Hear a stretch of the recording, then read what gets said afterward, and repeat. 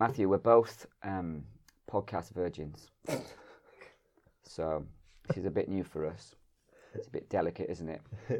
I do feel quite awkward now. Yes. So, good. That's my intent from the off. So why don't you just tell us a little bit about how we formed 20 Schemes. It's been 5 years now. You're the co-director? I am. So a little over 5 years. Is it? 2012. So, Matt and I met, I guess, over 6 years ago. You were in the US at an event, and you bailed on that event and went down to DC and met with Deva. And so, am I allowed to say what the event is? Probably not.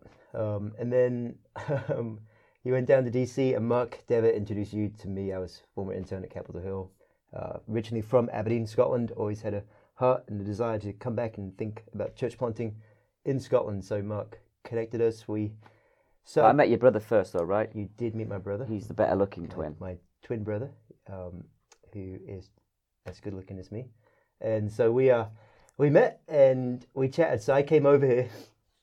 You tell the whole story about how my first encounter with Niddrie. You can do what you like. And so I remember I'm coming down here on a train from Aberdeen to come meet you. Never been to Niddrie before. And I am texting you on the train. And you text me saying, hey, you're going to take me to play footy with the lads. Yes. And I am, at that point, thinking, what? I thought I was just coming to meet with a pastor to talk about ministry stuff.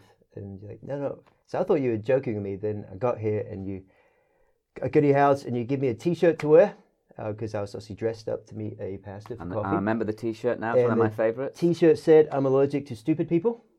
And you put me in the gym here and to play football with a bunch of hooligans, lunatics. Well, to be fair, a lot of these boys are my pals. And I said to him, there's a guy coming to play football, and he's a bit cocky. He thinks he's all that. And he thinks, like, Scottish football is just, like, the most inferior in the world.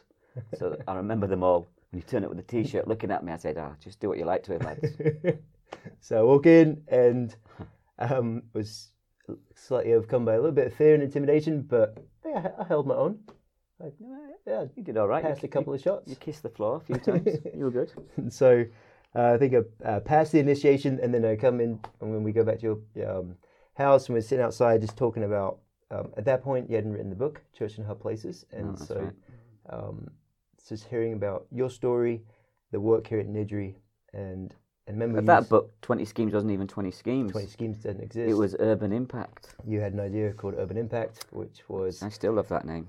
A goal to plant churches much like Niddrie or revitalise churches across the schemes of Scotland. I'm a pastor at a church in a poor community, relatively poor community in small town rural America.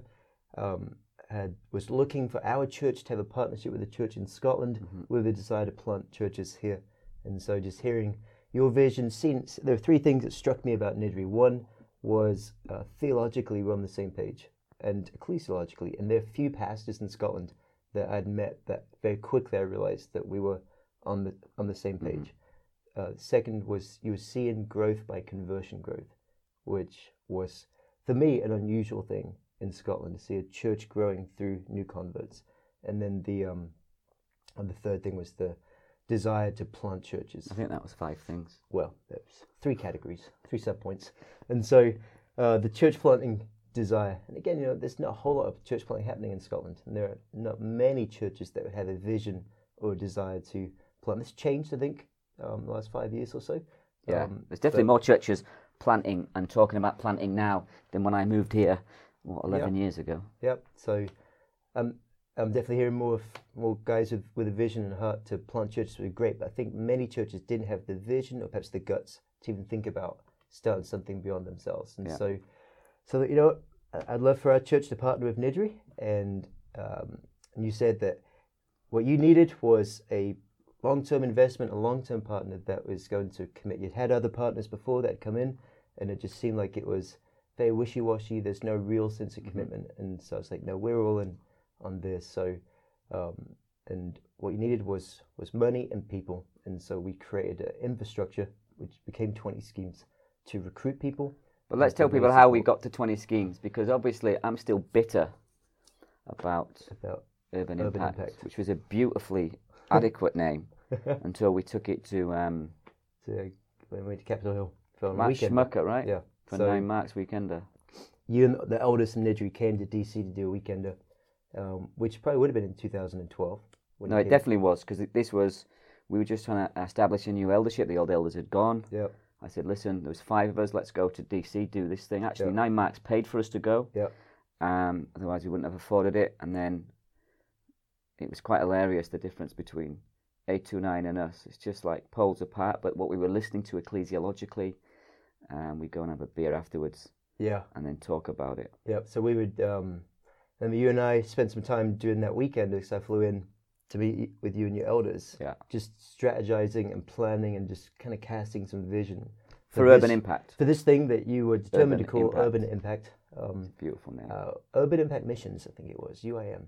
So No, it wasn't missions. Well, I think we were trying to add that, and so You wouldn't have added it. so I then we wouldn't have pitch. added We go to Matt Schmucker, who is a good friend of mine. He's on the staff. International Puppet Master Yeah, of 9 Marks.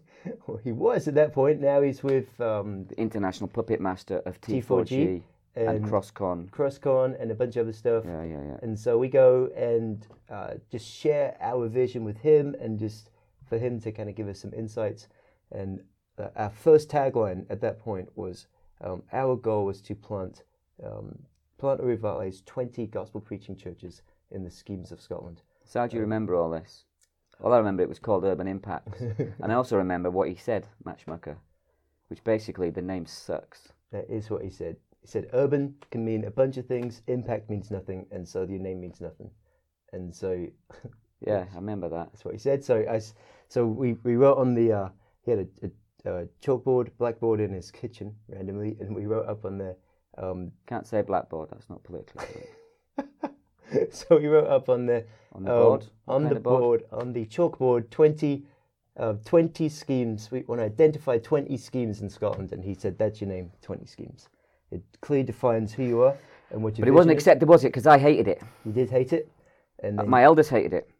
there was several things they didn't like. Yeah. So Only you and Matt liked it. yes, because we were the two brains of the operation. And then, so he said, 20 schemes. So it clearly defines what you're about. It's got your vision is in there, your goal is in there. And then schemes, it begs the question, what is a scheme? And so wherever I go to talk about 20 schemes, people ask, what is a scheme? And that gives us an opportunity immediately to tell the story. Yeah, but we had a of the massive schemes. debate about the word scheme. Remember this? Because scheme can mean something a bit dodge. Yeah, in the US. Yeah. And Well, so, here as well, right? Dodgy scheme. So, Right. Oh, yeah. So people, it raises often some negative connotations. so how did you in win me people's over? minds. I can't remember. Yeah, I can't remember. It must have been a weak moment. Did we have an arm wrestle? I think we had an arm wrestle. No, that's another time. Oh yeah, that was another time. That's in Florida. You were topless then, weren't you? Yes, we don't go into that. Okay. And then so we and then we go and meet with your elders because they had two issues with it. One was just the name 20 schemes, Yeah. but also the word poor. Oh, yeah, yeah, So I we remember said gospel churches of Scotland's poorest would be our tagline, and we really debated about using the word poor because it could be seen as derogatory, Yeah. or even offensive to people. And actually, in we've had schemes. problems with that We word have, over yeah. the years. But then I think we've written a couple of blogs on the 20 Schemes site about what we mean by the word poor is Yeah. not necessarily Yeah. materially. Actually, what we mean by the word poor is spiritual. Not only is there spiritual poverty in our communities, people are not Christians, but they have little access or poor access to any gospel preaching church. I remember that was a huge debate. Yeah, it was. So that weekender in 2012 was after that's when we started building this Yeah. ministry that from that point on became 20 schemes. And we had 50 quid in the bank. We did, and we were excited about it. Hang on a minute, we're being flapped at. What's happening? what are the flappers slapping at? It's okay. It's just ignore us. Do we carry on? Carry on, yeah. Okay, there was flapping. There was this. we got a donation, and Do you know what I like about our relationship is I just try and put you off and you just soldier on Keep going. through. Yeah, good lad. Go on, carry on. steely determination to ignore you. That's what I've spent the last 5 years doing. So would that be one of the big lessons you've learned in the last 5 years? Just ignore me. Certainly become much more professional at that. Okay, And good. so, As my wife has as well. so two of us. I mean, we had pastored a church. We were church planters. So I think because we were both church planters, we had a certain desire just to go out there, and we didn't really weren't really held back by a sense of fear, just waiting for things to fall in place first. We just No, here's what I remember early days when we sold it to our elders, because obviously it's a partnership between two churches. It's not separate from our churches, and both our elders oversee it in some capacity. And I remember thinking, yes, I'm excited. I've been thinking about this for 10 years, long before, when I came back from Brazil. It was in my mind, but I just, I'd not said anything about it. I just kept it on the back burner. And then we're in America, we're excited, we're strategizing, we're thinking about it. Get back to Scotland, tell people about it, and it was like, what? Yeah. What are you going to do that for? That's not even going to work. You've got a church of 50 members and in a scheme, and it was just the complete and total opposite of like the American. Yes, let's do this. Go on, brother. Go for it. And Scottish people were like, it'll never work. You're an idiot. Yeah. What are you thinking? Who do you think you are? And it was very deflating. Yeah. I also remember the first time. I can't remember when it was. I think we were messaging one another, and we got our first 500 quid. Yes. Offering to start the whole thing off. Yeah, I was at an event at a seminary. I remember the phone call. You called me. I was at a Southeastern seminary doing an event on campus there, and you had called me and said, "We just got £500 donation." And I was like, "Oh, what?" Yeah, and that was the first. And we're Who's like, going to give us £500? I know. And then it went on from there. I remember when we got. I went to meet with a guy. So then I think we paid £500 for our first website. Did we? Yeah. Did we? Yeah, I think that's what we did with it. Wow. And then we just, people often ask me the question, I know we're going all over the place here, but where's all our money come from? Everybody thinks I'm backed by American millions. Some major donor that's funding this, or some... Yeah. Well, there is a major donor. There are a lot of donors. Yeah, but there is some source from like some ministry in the US that was bankrolling this. Well, everybody thinks 9 Marks bankrolls us. And when I tell Mark Dever this, he laughs. Because I think actually we support 9 Marks. Yeah. 9 Marks been very good to us in many ways, but they're not a financial contributor to our schemes in that way. So you can say that, but I can tell you now, everyone, whoever's listening to this is going, they are. They must be. Yeah. So what's one of the things that's given us great sort of, like, they've really helped promote us 9 Marks. How is that? Just to explain to people who don't understand or even know what 9 Marks is, how that whole relationship's come about. Because when I look back and people ask me, how did you do it? I'm like, well, I didn't strategize 9 Marks getting behind us because I didn't really know much about them at that point. So 9 Marks obviously is a ministry that's committed to encouraging, equipping and supporting pastors that have a particular desire to see healthy churches.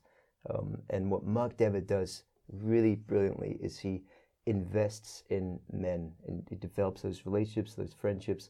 He's a pastor to pastors, and he had that kind of pastoral relationship. But he's got a giant head, hasn't he? He had that kind of relationship. Both of us. Come on, tell the truth. Come on, Mark will listen. He'll love it. He's got a giant noggin, hasn't he? He does have a brilliant brain. But he has got. Grateful for his brain. He has got a head, hasn't he? So we met with. Look, seriously. Sometimes I think about that. Is that a strange thing? Yes. So when so Mark was committed to Mark, what you were doing here, and I did my internship at Capitol Hill. Capitol Hill Baptist was the church that sponsored my church plant. Actually, I stayed at Matt Schmucker's house, so I had Was his head big when you started, or has it grown over the years? It's now less disproportionately to the rest of his body. Wow. And so you fat shame Mark Dever. I like it. Oh, okay. So then, so I think Mark just wanted to get behind you and I. I think he just supported in he's the work that we were doing. I love Mark. And really, year one for us was all about people that we knew and people who knew us endorsing this vision. If you look back at the videos we put out in the first year, it was sharing the vision. Thabiti, Alistair Begg, Mark Dever. There were several people that recorded. I think we had Chandler. I think we had Kevin Chandler, DeYoung, Steve all those Timmis, guys. Kevin DeYoung.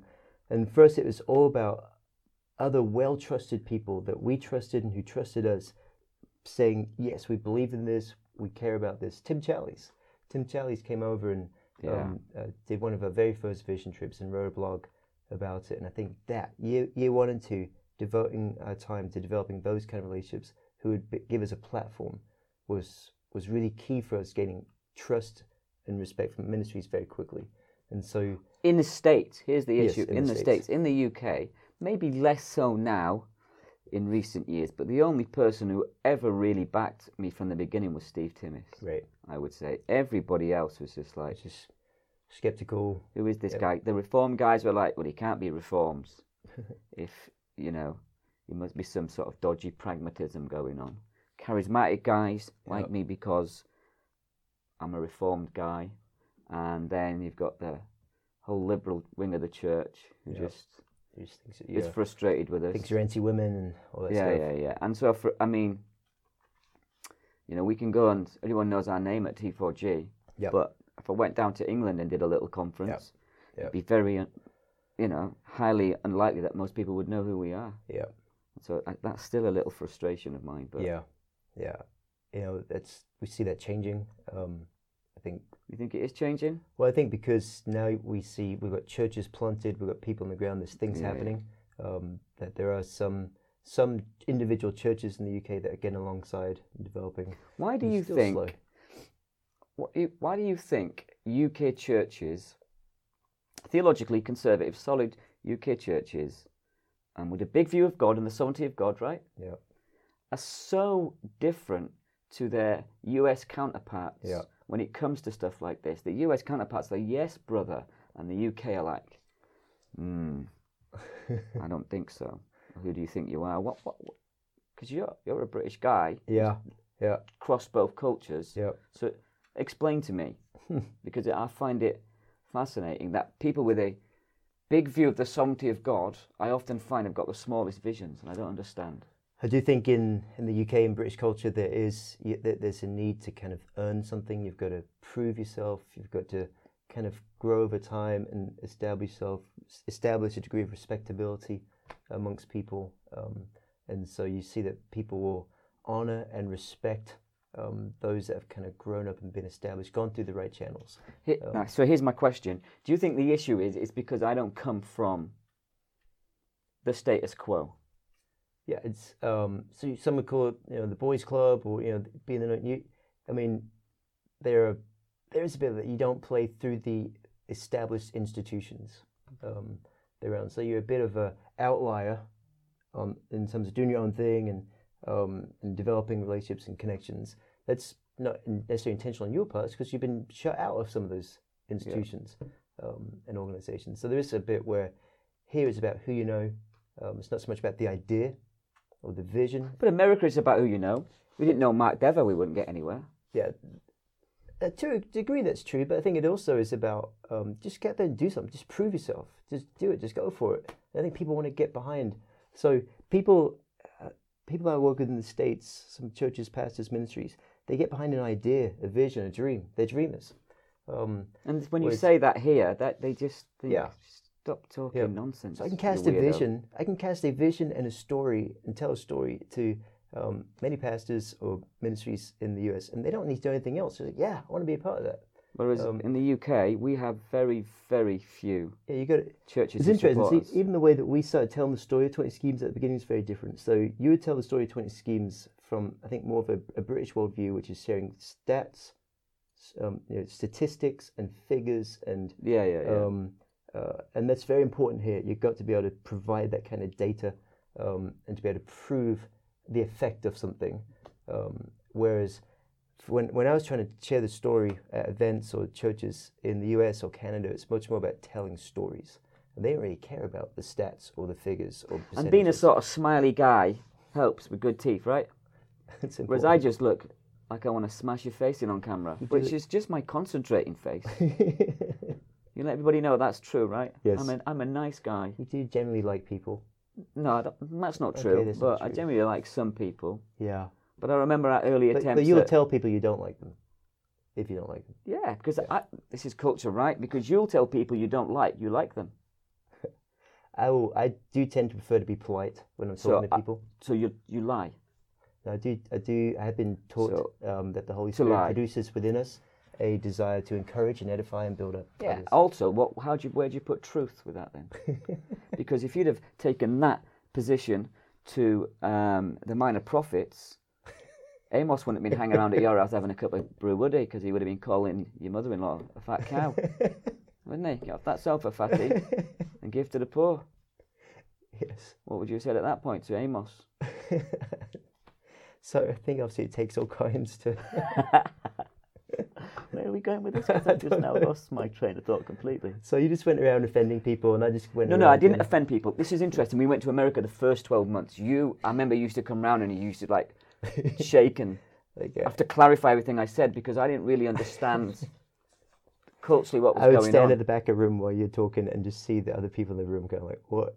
Like, just you kind of stepped into every kind of cultural misstep and that you could unintentionally. Yeah, and it wasn't like of intellect. Cause No. Listen, I have a degree in missiology. Yeah. It's like the church cross-cultural, but the whole concept of being asked a question, Yeah. I think this is true in Christian circles, and not telling the truth Yes. is accepted by, I think, educated middle-class people as somehow being godly. Right. Yes. True. Well, you'd like to put your spin back So, on it, just to... I remember there were times that you would share at a church and somebody would ask a question and you would just say, it's a dumb question. No, I don't think I said that. So, no, you'd say, I don't get it. I don't understand your question. And then you just kind of move on. Which is fair, right? Often let me take that point. Often you go at questions in Christian-y, conference-y things. Some guy stands up, or lady, gives a diatribe for 10 minutes, makes a political statement and sits down. Is that a question? It's true too. They are looking to make a point, and so I'm just saying, it's not a question. What's your point? Whereas you go, that's very good. That's interesting. Appreciate you sharing that. I'm glad you felt. I don't appreciate them sharing it. Ask a question. Ask a question or shut up, mate. Do you know what I mean? I've got things to do.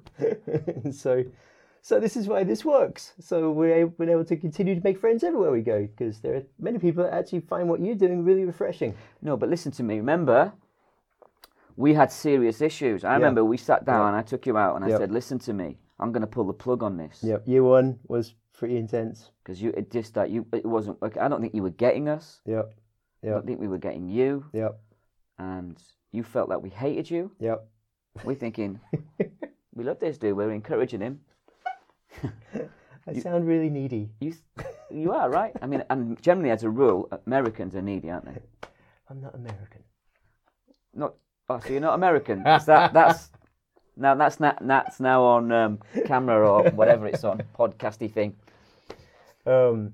So year one, year two, it was a struggle because we do communicate differently. I think that's also a middle class, working class thing as much as it is a British American thing. But it's also because you love Thatcher. I do have great admiration and respect for Margaret Thatcher, which again is. I'd like to apologise to one listener that this is terrible. I hate. Yeah, it's just why I believe that it's our God-given responsibility to help people help themselves, as the Holy Spirit empowers them to do so. But we don't help people to help themselves by taking children's milk, do we? And closing down mines. I said I wouldn't go here, didn't I? If that's what it takes to awaken a dying economy. Yeah, and that's done a great job, hasn't it? Anyway, so we were talking about communication. And so year one, so I was not used to perhaps the directness or so I would spend a lot of time working on an email or something or an article or even designing a website or something. Really spent a lot of time making sure everything was wonderful and perfect, and then I would send it to you, and you would just say that's crap, with no helpful comments, nothing. I don't think that's true. Let me put my spin on it. For the sake of the podcast, obviously we can't go into all the details, but I think that's exactly what you said. No, I would say that's crap, but you have to qualify that. You asked for my opinion. That's true. I did ask for your opinion. And I would expect when I ask somebody their opinion that they would at least acknowledge the elements that you appreciated.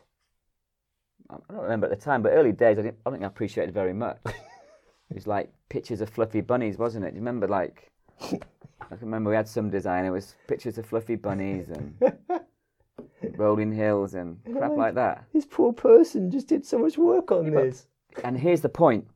we get asked an opinion about something, Yeah. you give it straight, but you guys take that as a personal attack on your character. That's what it was, and that's one thing I've really learned. That's where I think I've grown over the past 5 years. Is that in many ways many people from a middle class background feel valued by what they do, not who they are. Yeah. And what we do, what we present, what we produce, what we create. So if you go into a middle class church, the first thing you ask is, "What's your name? What do you do?" Yeah. And you make an assessment about that person based on what they do. In a working class community, you ask, where do you live? Where are you from? Where did you grow up? It's the story. It's the person that's more valuable, more important. And so I've learned over time to really grow to appreciate and accept that's a good thing. It's something that's. But I've learned from to culture. say, look, I like your hair. You've got great teeth. You're a wonderful person. It's crap.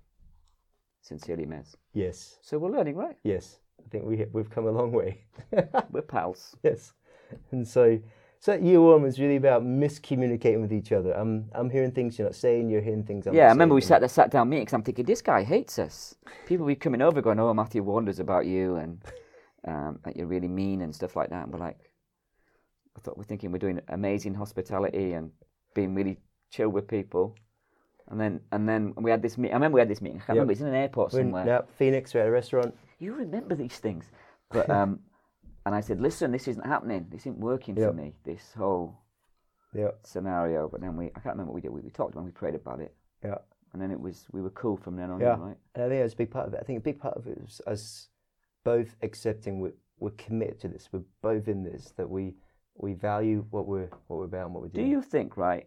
And I think about this a lot. Do you think this is one of the reasons why sort of more affluent, sort of middle class evangelical churches, particularly in the UK, and it's true in America, I know, struggle to really get a grip into our communities? I know there's lots of reasons, but do you think this whole issue of we look angry and aggressive, and you guys seem like lying and fluffy? So I mean, there is a sense where people are intimidated about at least the idea of certain communities or certain people, and often that's a stereotype or something that they've perceived, and that goes both ways. And so I mean, even in my own town that I'm doing ministry in, so my church tends to be what we call a blue collar kind of working class, poor, rural community. But the guys in my church would never walk into the kind of the middle class suburban church in our town because they already feel like outside. So we try to do things together with the other church. I can't get guys in my church to go because they feel like they're going to get looked down on. They don't feel accepted there. They don't have an education. Some of them can't read. They're not professionals. The way they do, they're embarrassed by their job or their trade. And I think the same goes both ways. That those in the other suburban middle class church will look at people in our church and feel like, I just don't know if I got anything in common with them, if we can talk about anything, if we can relate. But one thing I love, even about 20 Schemes, coming to the Nidri, is that you see people from different cultural backgrounds worshipping side by side, and that's really the 20 Schemes story. Even our own staff team, you got people from different cultural backgrounds who are working side by side, who have grown to respect and love one another, and really appreciate each other's culture, while at the same time mocking it.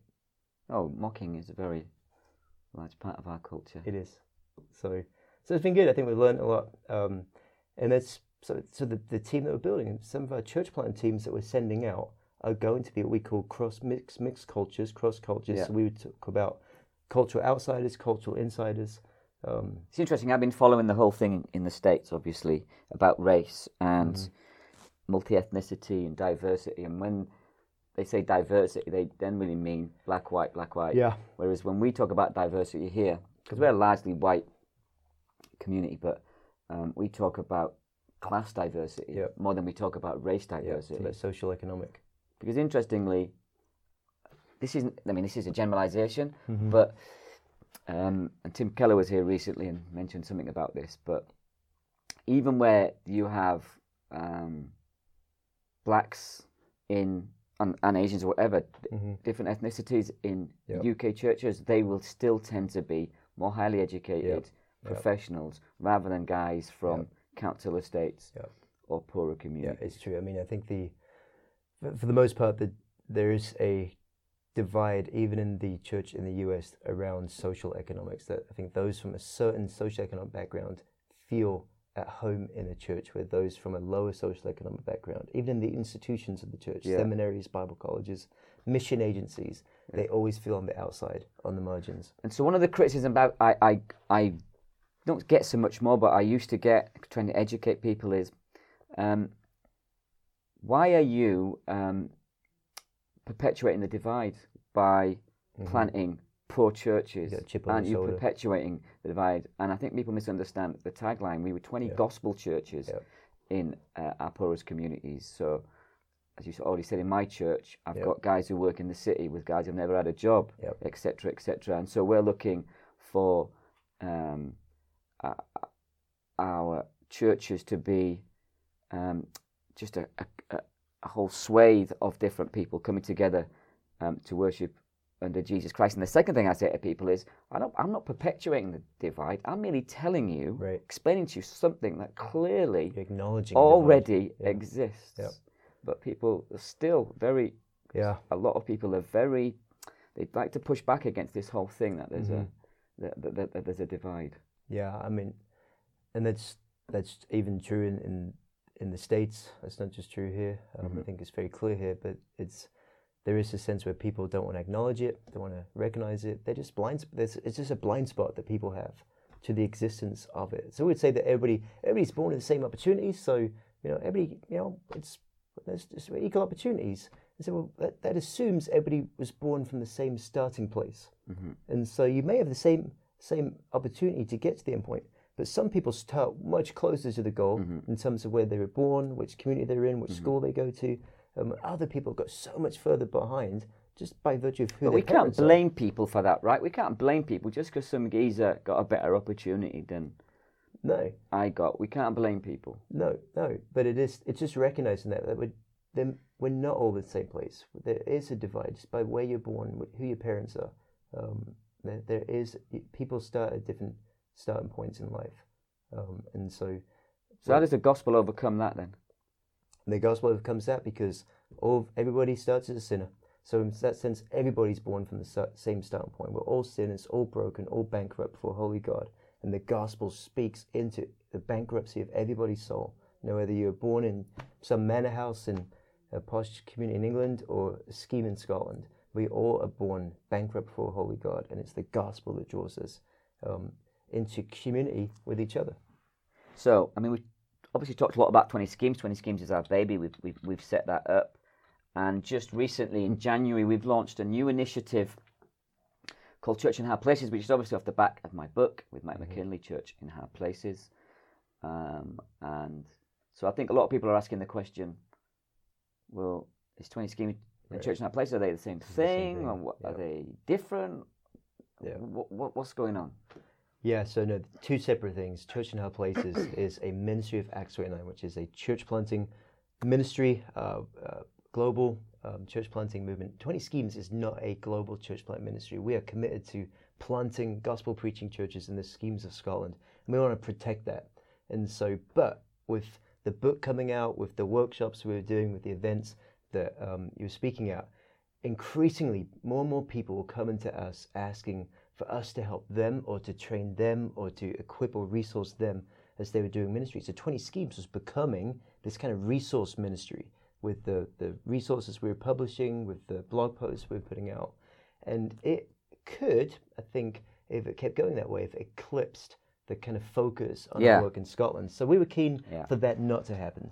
At the same time, Acts 29, under Steve Timmis, Matt Chandler, they, as an organization, were keen to become more global, more diverse, and I think they had a goal both to be ethnically, racially, but also culturally diverse as a network of churches. And so it was through conversation with Steve Timmis and yourself that we realized that actually for us, this would be really good for us to embed some of the resources and the training and the relationships that we have into the structure of Acts 29. Acts 29, they were excited and pleased to work with us because they wanted and recognized their desire, their goal to see healthy churches planted in poor communities around the world. And so that's when we launched the Church in Hard Places initiative of Acts 29, which is one of their focus initiatives to equip church church planting in particular regions or particular And peoples. they call it collaborative, right? Yeah, they call it collaborative. Why? I guess because it's people collaborating together on work. This is specifically called an initiative of Acts 29, so it's a department within. So it's not a network. It's not a network. It's not a network within a network. Acts 29 is a family of churches that has regional networks of churches, but we are a department within Acts 29, which is great. Acts 29 has really got behind it, both in terms of funding, but also people and their staff and their regional networks. I think there's a genuine desire within Acts 29 to see healthy churches planted in poor communities, slums, favelas, townships. And I mean, use this to help develop that. I think one of the things, early days, for me, that was a surprise when 20 Schemes took off. It was like, and I think somebody was telling me about our online figures and how many thousands of people a week or whatever were reading our stuff or whatever. And I was just amazed that people from Australia, and China, and Africa, and Latin America, like were reading our stuff. I'm like, what? We didn't start off with that. I just want to focus on Scotland. I'm concerned about Scotland. And guys would say, oh, come and do 20 Schemes Brazil. And I'm like, praise the Lord. But I don't have the time to do that. And I think that's sort of what birthed the idea, right? Yeah. And we could have started Church in Hard Places independent of Acts 29. But actually, Act 29 has gone through its own changes, hasn't it, in the last few years? Because there was a lot of suspicion here. In our theological circles about Acts 29. I think there probably still is some suspicion about them, and we when we first talked about in the early discussions with them about will this harm us if we are associated? Will it hurt 20? Will it hurt 20 Schemes? I can't remember. How do we sort of get around that? Well, I think we have got around that. Yeah, I think there's two things. One, for you and I, we both are Acts 29 church planters because we believe in church planting. And Nidri's in Acts 29. Acts 29, what's that called? Church member.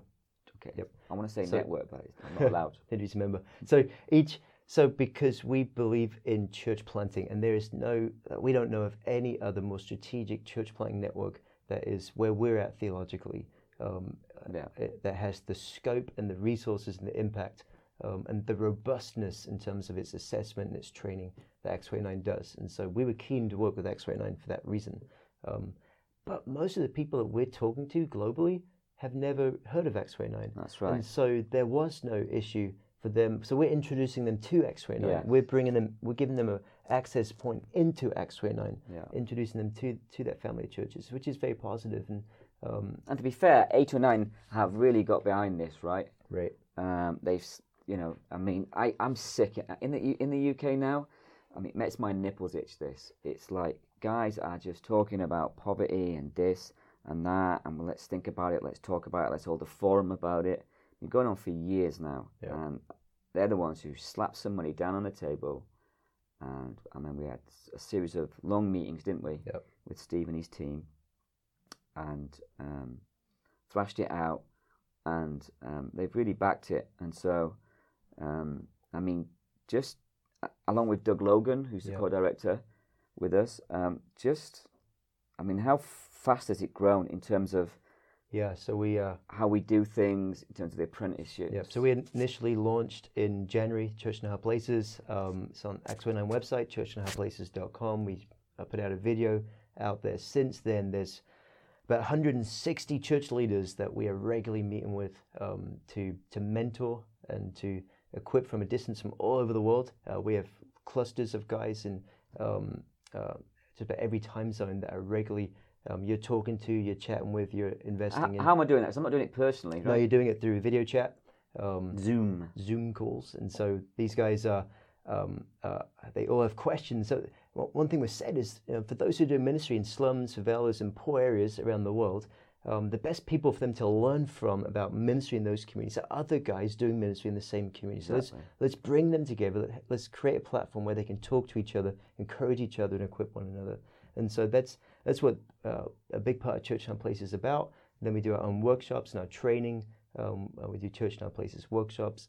One we did in Buenos Aires, we had 6,000 people following it live from all over the Spanish-speaking world on live stream. Mental, right? And then the resources we're putting out, the books, the training tools, the discipleship tools. And then the final part of Church in Our Places, which I think is the most strategic part, is the apprenticeship. So most men who are doing ministry in poor communities are really one step removed from heresy in many ways, because the only people going into poor communities to provide any kind of resource or training tend to be the prosperity gospel guys, the people, as you would call them, the theological whack jobs out there who would come into those communities kind of prey on the poor. When we come in and do our workshop, then these men are listening to us and saying, I want to be taught like that, because they do love the Bible. And so we get alongside those guys. They're not ready yet to join an organization like Acts 29 because they're nowhere theologically, but they've got a heart of an evangelist. They've already seen fruit in their ministry, and they're indigenous to the community that they're in. And so we want to be able to train them without having to remove them from their community. If you remove them from their community, they're never going to go back to minister to that community.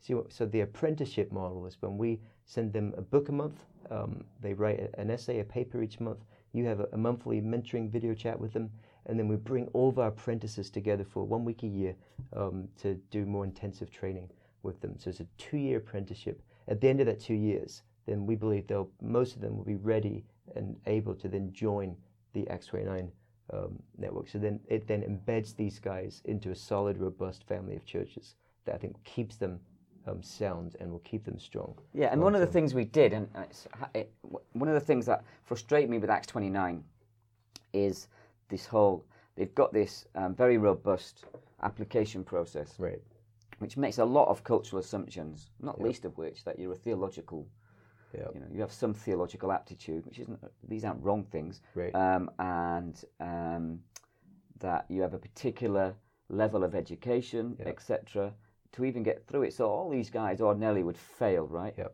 Their assessment just on that, really. And whereas what we're trying to do is we've broken that application process down over 2 years. We've made the application the apprenticeship. So Exactly. they learn, which is how, again, in poor communities, any poor community, people learn through apprenticeship.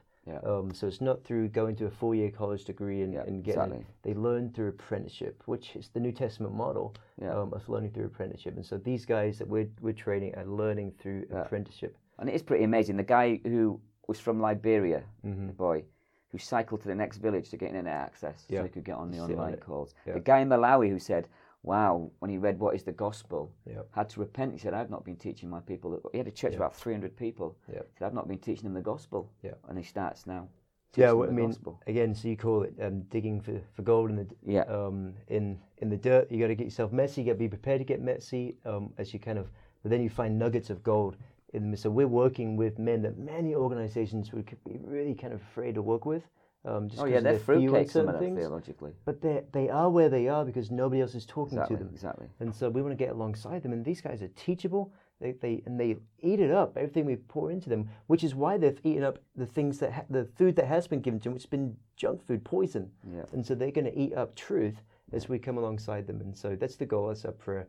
And so we have 24 places, 24 apprentices a year at the moment, looking to reproduce that in different language groups globally. And so what's the connection between 20 schemes and Church in Our Places? Is there a connection? The connection is you and I. I mean, there's no formal connection. There's no the 20 schemes is a resource to Church in Our Places. And so the connection is that you and I are in leadership in both organizations. And I just say to people, 20 schemes is for Scotland. And our Church in Our Places is international, isn't it? That we're looking at, and also it is a ministry of Acts 29. And very much so. And that's what we love about the network. The leadership of Acts 29 has really got on board with this and are excited about it, and we're really grateful for the enthusiasm they have. Just wrapping up then, we've been doing this. This is coming into our 6th year. I think I wrote a blog a while ago about what I learned. I can't remember what I said now, but. What are some of the things you think we've discovered and learned in the last 5.5 years as we've tried to do this? We've got, 6 sites in 5 cities? Maybe 7, including this church. And more planters and interns joining us every year. I think we employ now over 50 people. Yeah, full-time either in training or in placements. We're just about to start our own vocational theological training at school. Yet to be decided on the name. Yep. So what are some of the lessons you think we've learned?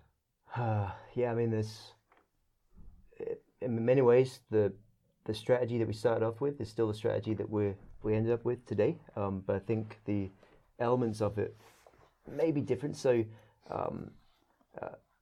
it's slow, it's hard work. I don't know if we've learned that, but at least we've acknowledged that the training, developing. I think one thing that I've learned is that, and you probably already knew this going in, but just because somebody calls themselves a church planter or has a desire to plant a church doesn't equip them for ministry in this context. There's a particular kind of person that can thrive and survive and do ministry well in a scheme context. What kind of person then, for people listening? Yeah, I think there's somebody sharing this with some of us now. So if we're talking about a cultural outsider, somebody who's coming into this culture that has desires to come and make a move to another nation to be a missionary. It's somebody at the heart of a missionary that has a desire to be an evangelist to an unreached people, that really is driven by evangelism and disciple making and one-to-one, not just looking for a preaching post or preaching point or writing out nice, neat little plans and 5-year goals or whatever, but actually somebody who's got a heart of a missionary and evangelist, but somebody who is humble and teachable and ready to accept the culture they're moving to, and not thinking their goal is to kind of redeem the culture. And that's a unique kind of individual. So the kind of person I think would thrive well in church planting here is the same person that would have a heart to go to unreached people in a hard place, in the Middle East or Asia. That's just going to go in, kind of learn the culture, spend a little while there, adapting to the culture and respecting the people, the community they're in, and then through developing relationships and contacts, they see people come to faith and they disciple indigenous leaders, and they. But it's counterintuitive because people think doing ministry in the West or in an area in the West that it's going to look like doing church planting in what they're used to in kind of a North American or a Western context, which is I'm going to gather a crowd, I'm going to build a support team, build a core team, have a launch, but church planting here is very different in that sense. It takes much more time. You've got to be much more persistent. Doing it, and so the kind of applicant that we attract though tends not to be the missionary-hearted guy. It tends to be the one who's out of seminary that is thinking about pastoring or planting a church for long term. And so we've just had I think it's been harder for us to recruit church planters, at least from out with the context you have. Because all our church planters are UK, right? The people you've developed, that you've trained, that they've come through here, and that's great, but we are swimming in the shallow end of the pool, and so in terms of the number of people that we have available, we've kind of exhausted, I think, the people that we would be connected to in the UK that could potentially be leading church planting teams, and we know that if we're going to plant 20 churches, and that's just or revitalize and see those churches plant and revitalize churches beyond that. So what's the difference between? So I've got a couple of guys coming on board now. One of them I'm thinking, I'm not sure you've got the sticks to plant a church, but you could be a really good revitalizer. What's the difference in your mind? I mean, let's take for granted, the godly character qualifications. But let's all assume them as a given. But the difference between a planter and a revitalizer, if any. Yeah, I'm not sure there's a huge difference. I think for one, it comes down to patience. Does this person have patience, or is he going to become quickly impatient with the people he's already got? If you're sending him to an existing structure, an existing form with a group of people, he's got to have the ability to transition that over time slowly and very deliberately, but at the same time not lose his sight on the evangelism, discipling of the people out with that group. And so I think part of that's more it's personality type. Successful planters tend to have a much more pronounced gift of evangelism than what I would say would be the more pastoral, revitalizing type. I'm not saying that both shouldn't be qualified pastors. Let's be clear that you shouldn't plant or revitalize unless you're a qualified, elder qualified, etc. But there does seem to be, in certain individuals, personality types, you say, who've got a very strong evangelistic gift, very, everybody uses the phrase entrepreneurial. It's not a biblical concept. Right. But these guys planters do seem much more self-starting. Self-starters, go out there, they're willing to fail. Tim Keller calls them agile learners. Right. That means they come across something and then they're like, oh, they make the switch. Whereas the planting, the revitalizing guys seem much more reserved, calmer, don't tend to rush into the quick decisions that the planting type guys make. Seem much more pastorally inclined towards people than these guys who are go-getters, always thinking, strategizing. I would count myself one of those guys, and my co-pastor Andy as a more of a pastoral, guy. We both have the same I think those are the qualifications. But kind of that's the other lesson that I would say. Can maybe wrap up with this one is that the team is really important. Yeah. So you send out church planting teams, and there's got to be different personality types. That's a foreign concept to us, really. So we're building teams. We're getting a church planter, but we're getting a women's ministry worker and a gospel worker, and they complement each other. And so when we send out a fully funded, full-time church planting team on site, we are building a team that really complements the characters and the personalities and the skill set within that group. And the other lesson I've learned is that I really thought when we went into this that we were going to go to Bible colleges and seminaries and recruit trained, qualified pastors, church planters. But the reality is our strongest applicants have been those who've had no formal training or ministry experience, but have got a heart for the work and are willing to be taught and trained. And so come over here, spend 2 years with us, be trained up, and then they become the best guys. Yeah, and I think we're going to end now, obviously, but I think this is a podcast for another time. Somebody should take a note of this, but that we need to think about why are our current theological systems and institutions, why are they failing to produce a generation of men and women to come in and minister to council estates and housing schemes? I don't think the problem is necessarily institutional. For them, but it's just not hitting. It's missing. Again, it's a blind spot. Cool. Thanks, bud. Good stuff. Enjoyed it.